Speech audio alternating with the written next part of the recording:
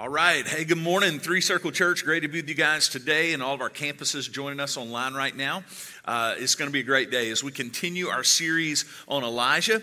And I hope that so far in the first few weeks of this series that you're already learning a lot, that God is speaking to you. And remember, we are not studying the life of Elijah to learn about Elijah primarily. We will learn about him, but the goal is to learn about God through the life of Elijah. That is why the story of Elijah is in the scriptures. It is to point us ultimately to God, ultimately to Jesus, to the gospel. And so we definitely are going to learn a ton about one of the most interesting characters in the Bible. But in doing so, ultimately we learn about who God is, how God interacts with his people, how God interacts with someone like Elijah. And so far we've learned a little bit about the background. We know that Israel is in maybe its darkest hour ever up until that point. Ahab is the king. He's the worst king they've ever had, the most evil king. The Bible says that no king had ever provoked the anger of God more than him. You don't want that said about you, right? You don't want that to be a description of yourself. That's who Ahab was. He'd married a wicked person, Jezebel, who was from an area called Sidon. Sidon was the epicenter of Baal worship. Baal was a false god. There were claims that Baal could do all sorts of things, but no one had ever seen him do it because he was a fake, false god. But Baal worship had infiltrated Israel because of Jezebel. Jezebel was a strong personality. Ahab was not. And Jezebel, when they got married, comes over to Israel and says, hey, we're not going to, whoever this one living God you guys have talked about, that's done. We're going to now worship my God. We're going to worship Baal. And she got his permission to do that.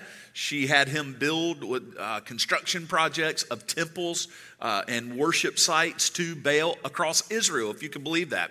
And then she went out and murdered a whole bunch of the prophets of the living God, all in the name of false worship. All of that is going on. And then we learned a few weeks ago, Elijah from this hillbilly town of Tishbe shows up.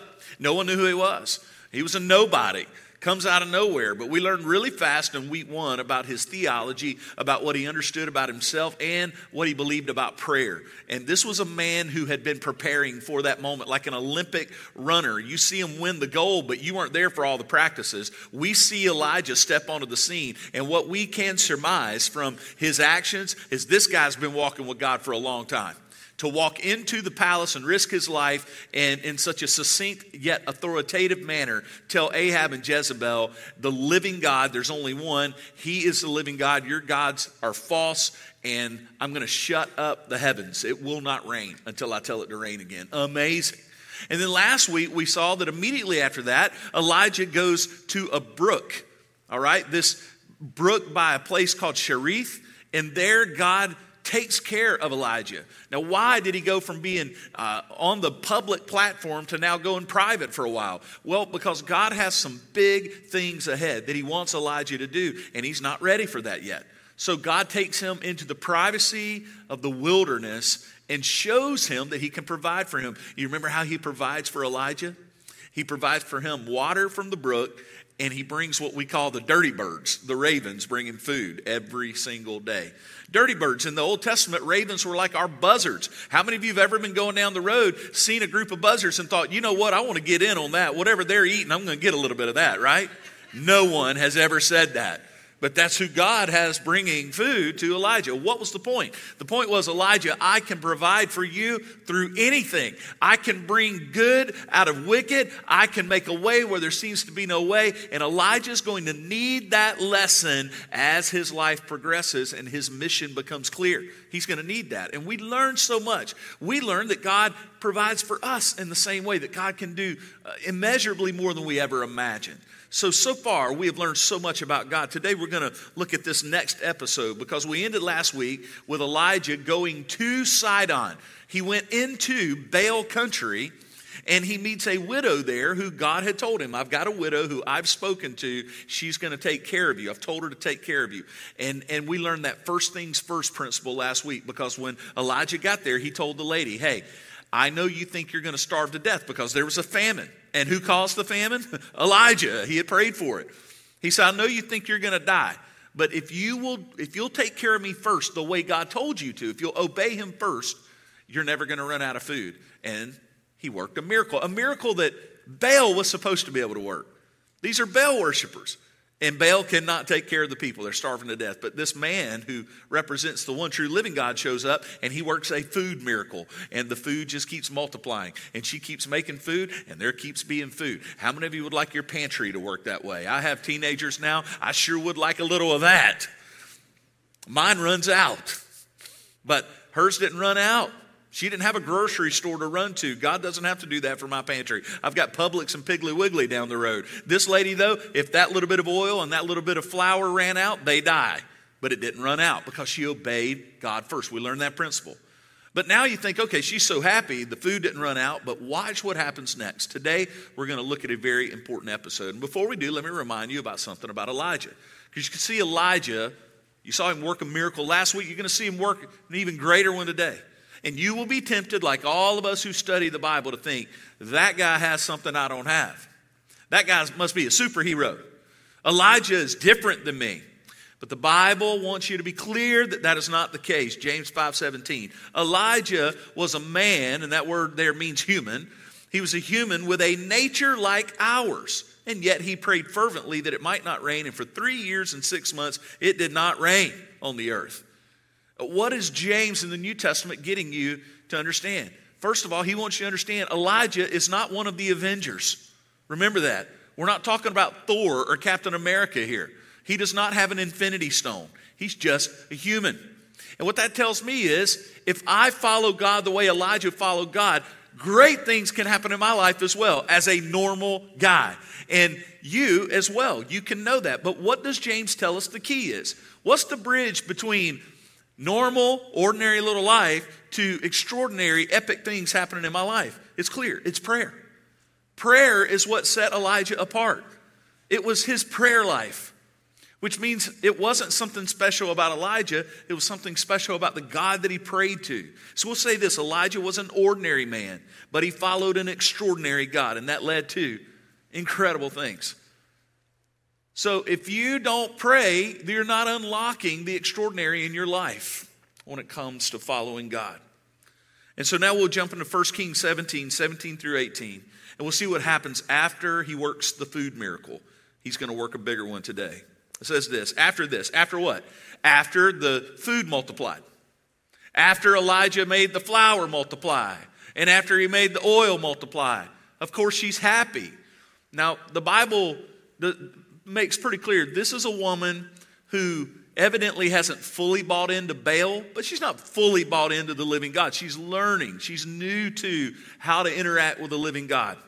So she's probably thinking at this point, wow, this is amazing. The food multiplied. But watch what it says. After this, the son of the woman, remember, she's a widow with a son. The mistress of the house became ill, and his illness was so severe that there was no breath left in him. In other words, he died. Verse 18. And she said to Elijah, now watch her response to suffering. She said, what have you against me, O man of God? You have come to me to bring my sin to remembrance and to cause the death of my son. Now, just like that first scripture we studied a few weeks ago told us so much about Elijah, that sentence tells us so much about this widow, and I can empathize with her, and I think you can as well, because I don't always handle suffering well either.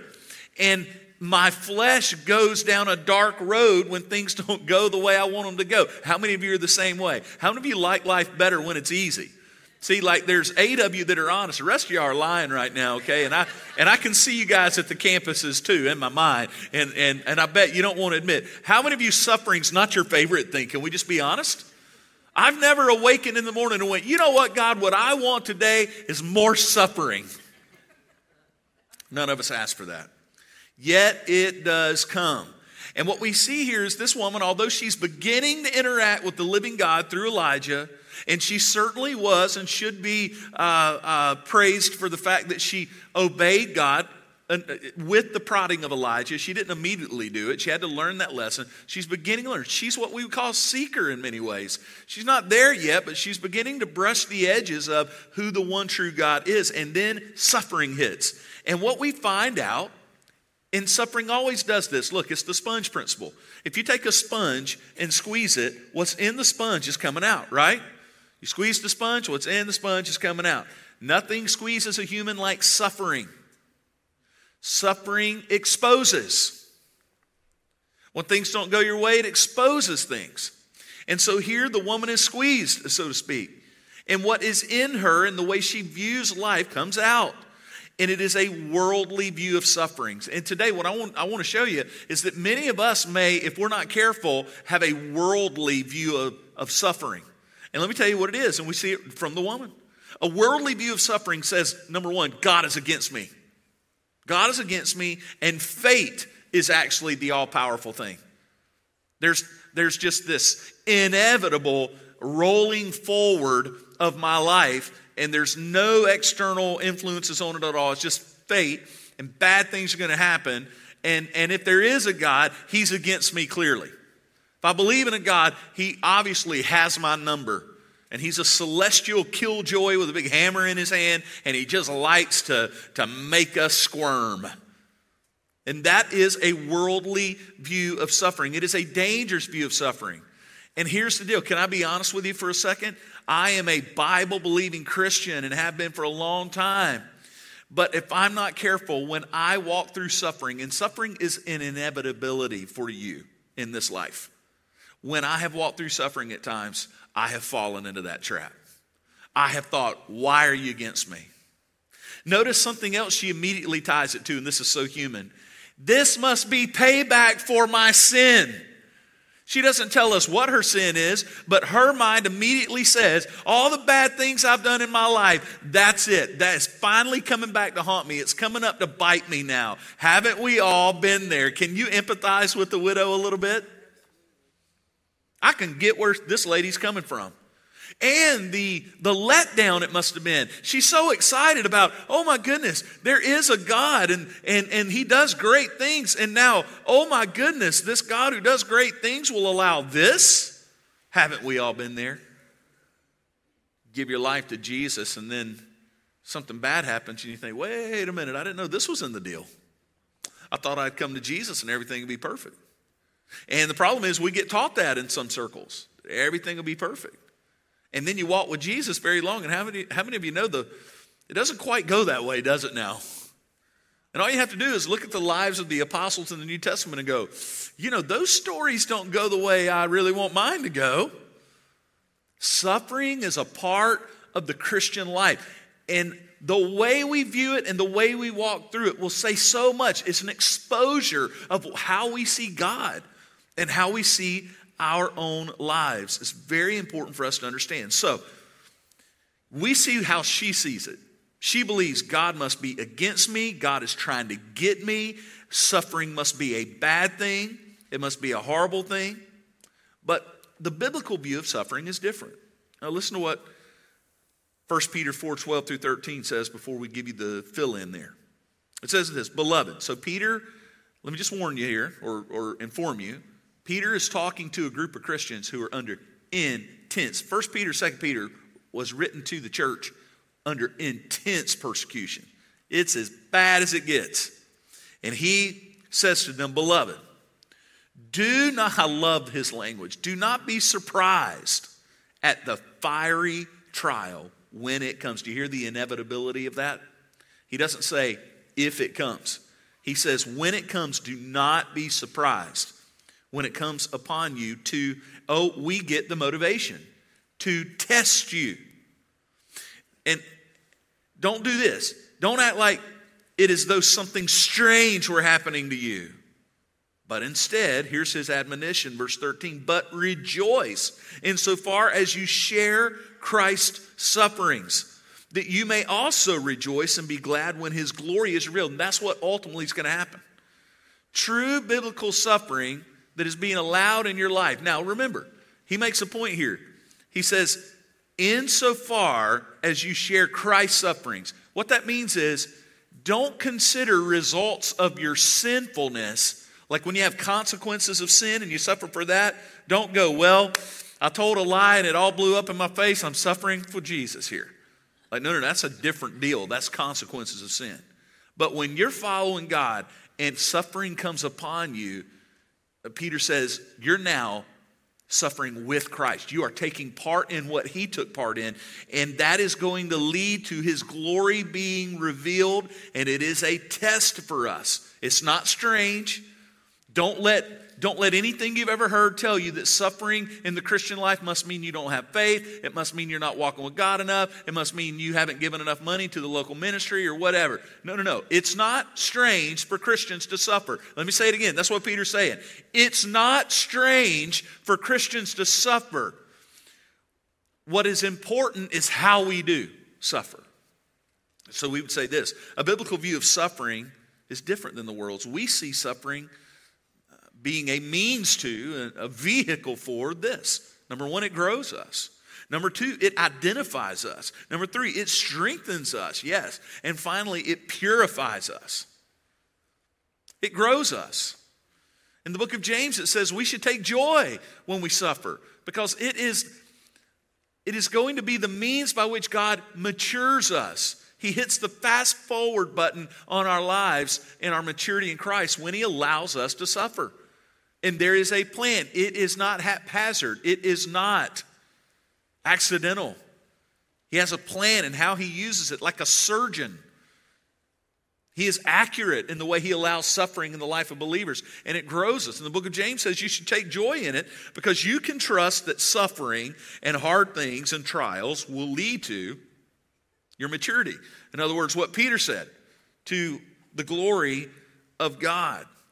So we would say this. Tim Keller says it like this. Suffering refines us. It does not destroy us. And why? Because God is with us. Suffering for the Christian does not destroy us. Instead, it refines us because God is with us. If you're not a believer, suffering is just a random, horrible thing that destroys your life. But if you're a believer, you have the surgeon of heaven using the correct implements to get down into who you are and truly change you. And nothing works quite like suffering. Suffering's like fertilizer. I used to grow up, I grew up around gardens. Everybody in my family had a garden. And everybody used some Miracle-Gro, man. And there was this other fertilizer we used that was all natural. Because my grandfather had cows. And I'm going to leave it right there. But it worked. And I was a part of the procurement of said fertilizer. That was, anyway, life on a farm.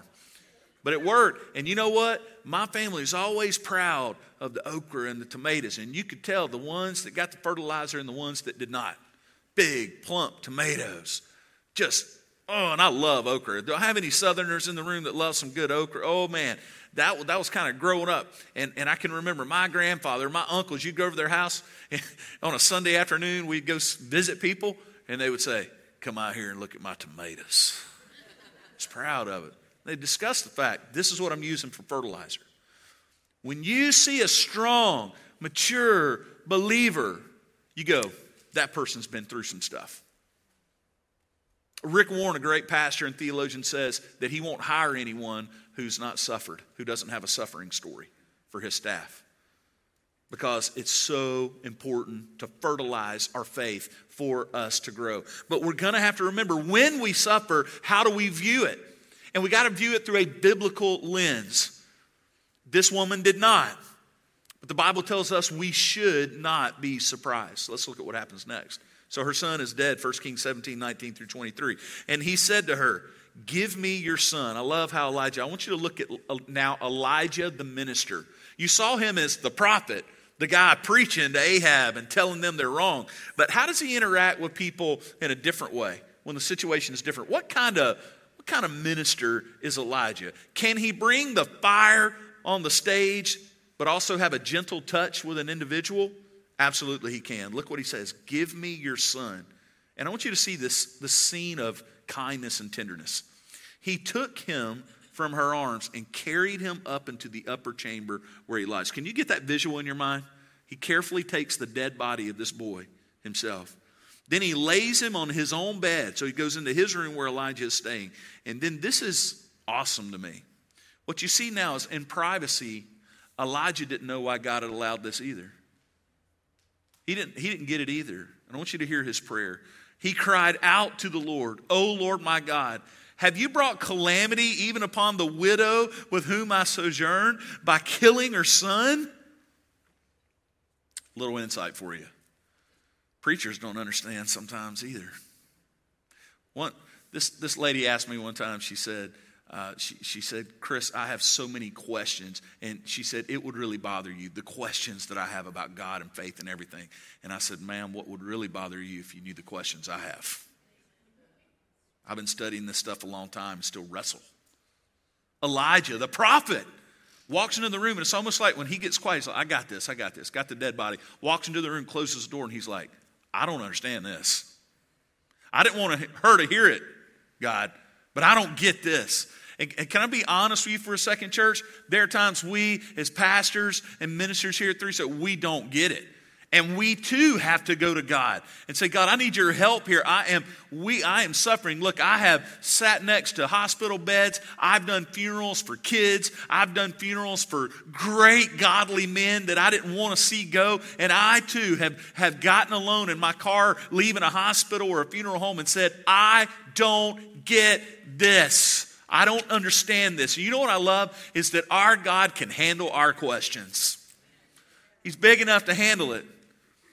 He answers in his own wonderful and beautiful way. So Elijah cries out, "Have you done this?" Verse 21, then listen to this. He stretched himself out upon the child 3 times and cried to the Lord, "O Lord my God, let this child's life come into him again." Verse 22, and the Lord listened to the voice of Elijah. Isn't that good? Can I tell you today? Insert your name. If you're a believer today and you call upon the Lord, he listens to your voice as well. He listened to the voice of Elijah, and the life of the child came into him again, and he revived. And Elijah took the child and brought him down from the upper chamber into the house and delivered him to his mother. And Elijah said, "See, your son lives." By the way, that's the first resurrection in the Bible. That's the first time. A lot of other things had happened, but that's the first time the line of death had been crossed. Elijah is a big-time preview to the one who's coming. In fact, everybody thought maybe Jesus was Elijah. Elijah crosses that line of death by the power of God, and this kid is resurrected. What an awesome thing to see. But what I want you to see about Elijah is the woman I want you to see the 2 responses. Even though Elijah still is like, "God, I don't understand it," watch the difference. The woman, because she has a worldly view of suffering, pulls away from God when she suffers. Elijah, because he has a biblical view of suffering, is going to draw near to God. Notice he doesn't pull away. He gets near. He goes straight to God. Even though he doesn't understand, he still goes to God. That is the difference in the 2 views. And today, I want you to understand, during suffering, we must draw close to God instead of pulling away. And many of you may be going through some hard things right now, and for some reason, you've pulled away from God. You're not spending as much time with God as you did before. And for some reason, you've allowed it to create distance between you and God. My friend, you need God now more than ever. You need to draw near to him. Even if you don't understand, your prayers don't have to be, "God, thank you for the suffering." Like, you don't have to have it all together. God's not asking you to get your act together before you come into his presence. He just wants you to come into his presence. Bring your burdens, bring your questions, even bring your anger. My friends, God can handle all of that. Throughout Scripture, we see men and women of God coming into God's presence honestly, vulnerably. But don't make the mistake of not going into his presence. And many of you needed to hear that today. Many of you are suffering. You're going through tough stuff. And for some reason, you've allowed that to push you away from the presence of God. And may I encourage you today to step back into his presence. Pray, unlock his presence in your life. Even if you don't get the answers you necessarily want. Because there's been a lot of people that prayed for people to be revived and cancer to go away and death to be stopped. And their prayers weren't answered in the way they wanted it to. In fact, Elijah's story is rare. But let me tell you what does happen. God always gives us his presence. And when the answer is not what we want it to be, God promises he will sustain us. He will walk with us. So if you're here today and you've got space between you and God, close that gap. And the thing that closes that gap is prayer. And the thing I want you to see about Elijah and how he handles this woman and this boy is this is what real ministry looks like. And today, at Three Circle Church, we believe in the priesthood of the believer. It's one of our great doctrines here that we hold to. What does that mean? It means that me and the team that are called the staff of Three Circle, we're not the only ones that are ministers. Every Christian's a minister. Every one of you are on a mission when you become a Christian. And I just want to tell you, this is what it looks like sometimes. Sometimes it looks like getting your hands dirty with the suffering of those around you.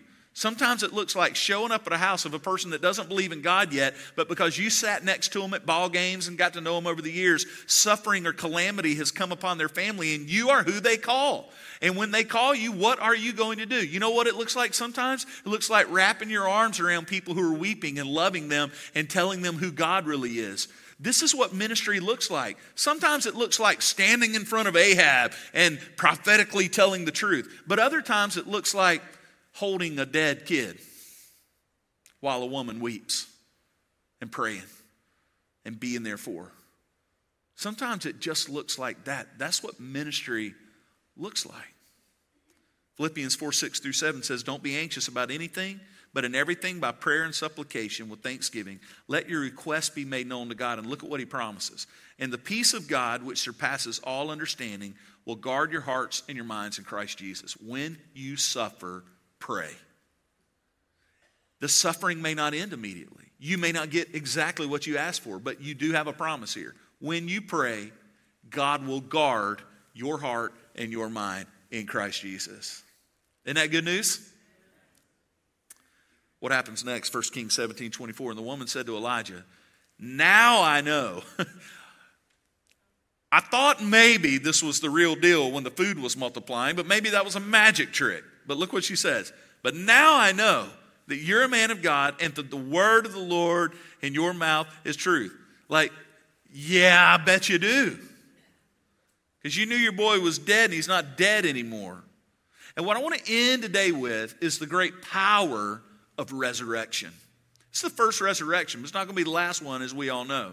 And the one that's going to change everything is when God himself, when Jesus himself doesn't raise someone else from the dead, he did that too, but when he himself is raised from the dead, defeating death. And what I want you to understand today, just like with Elijah, is there is something final, there is something overwhelmingly convincing about resurrection. The greatest evidence of God's power is new life. I want you to understand that. The greatest testimony you have of God's power in your life to the world around you is the new life he's given you. The fact that you yourself, my friends, were dead in your sins, and now you are alive, and you've come alive to God, and you've come alive to the way you see the world. Like, you are different because of new life. We call that regeneration. Something has happened inside of you. And as we come to the end of the day, I want you to understand this woman was convinced at that point. This changed her life when she saw new life coming to her son. She believed.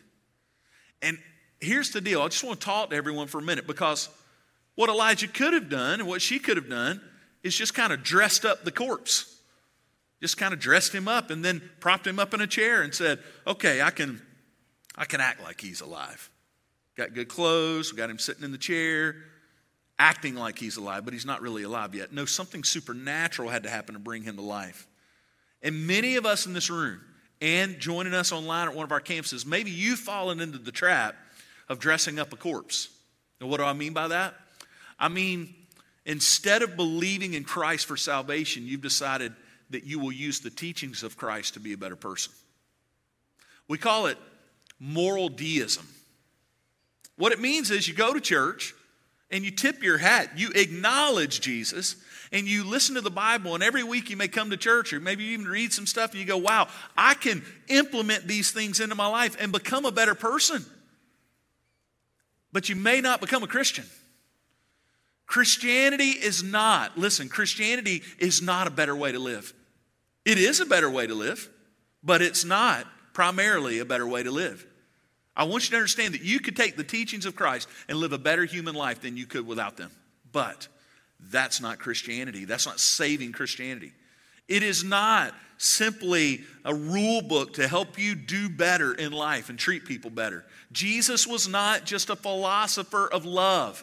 He did not come just to tell people how to live better. He came to bring dead people to life.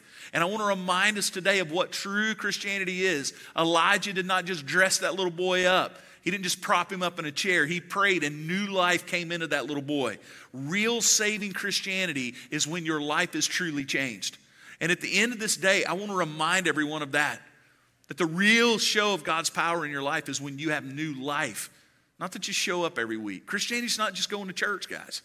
It's believing in the living Jesus who can give you life. The Bible says that if you will believe that Jesus Christ is the Son of God, that He died for your sins, and that God raised Him from the dead, that you will be saved. But too many of us are acknowledging Jesus. Jesus said over and over again that if we will believe in Him, we'll be saved. Jesus said, if anyone is thirsty, let him come to me and drink. Believe upon me. If you wonder, what does it mean to drink of Jesus? He says in the next line, it means believe upon Him. If you believe in me, He says, I'll make streams of living water come out of you. In other words, you're coming to life. So when you ask, how can I really be saved today, Chris? Here's how. Don't just acknowledge Him, believe in Him. And you may go, well, of course I believe in Jesus. No. I want you to understand, biblical belief is not acknowledgement. It is a full trusting of your life into His hands. It's kind of like sitting in a chair. All of you sat in those chairs today. I bet none of you made sure that it could hold you up. If you're in one of our campuses, you sat in a chair at Midtown or Daphne or Thomasville, and none of you made sure the chair could hold you. You just sat in the chair. If you're joining us online right now, you're sitting somewhere, I bet, and I bet you didn't make sure the chair could hold you. You know what that means? It means you trusted the weight of your body to the strength of that chair. And if that chair goes down, my friends, you're going down. That is what biblical belief in Jesus is. I hold nothing back, and I trust my life into the hands of Jesus. That is belief. And today, my question is, have you ever done that? Have you ever believed upon Jesus? Don't tell me you're a better person. Don't tell me you go to church. No. Have you believed in Jesus for salvation? My friends, He is the only way to salvation. And the Bible says today is the day of salvation. Your tomorrow is not promised to you. So today, beginning the day at Three Circle, wherever you are, whoever you are, our hope and prayer is that you would trust in Jesus as Lord and Savior, the only way to eternal life, and believe upon Him today and trust Him. And over the next few moments, as we pray together, I hope that you would, right there where you're sitting, say, Jesus, I believe in you. Save me and be my Savior. I want to read this last verse for us. 1 Corinthians 15:17 says this about Jesus. Paul's talking about the resurrection. He says, if Christ has not been raised, your faith is futile and you're still in your sins. Then those who have all fallen asleep in Christ, they've all just perished. He's like, there's no resurrection. They're just dead. If in Christ we have hope in this life only, we're all, of all people, we should be pitied. But in fact, Christ has been raised from the dead. He's the first fruits of those who have fallen asleep. For as by a man came death, by a man has come also the resurrection of the dead. For as in Adam all die, so also in Christ shall all be made alive. Paul said Jesus did raise from the grave, and we can have real supernatural new life in Him. Believe upon Jesus today. Let's pray. Lord, thank you for your goodness and your grace. And I pray that every person in this room who's a Christian and every person at all of our campuses who's a Christian today would see suffering in a biblical light. But I do pray that any person under the sound of my voice that's not a Christian, that they would give their life to you today in Jesus' name. Amen.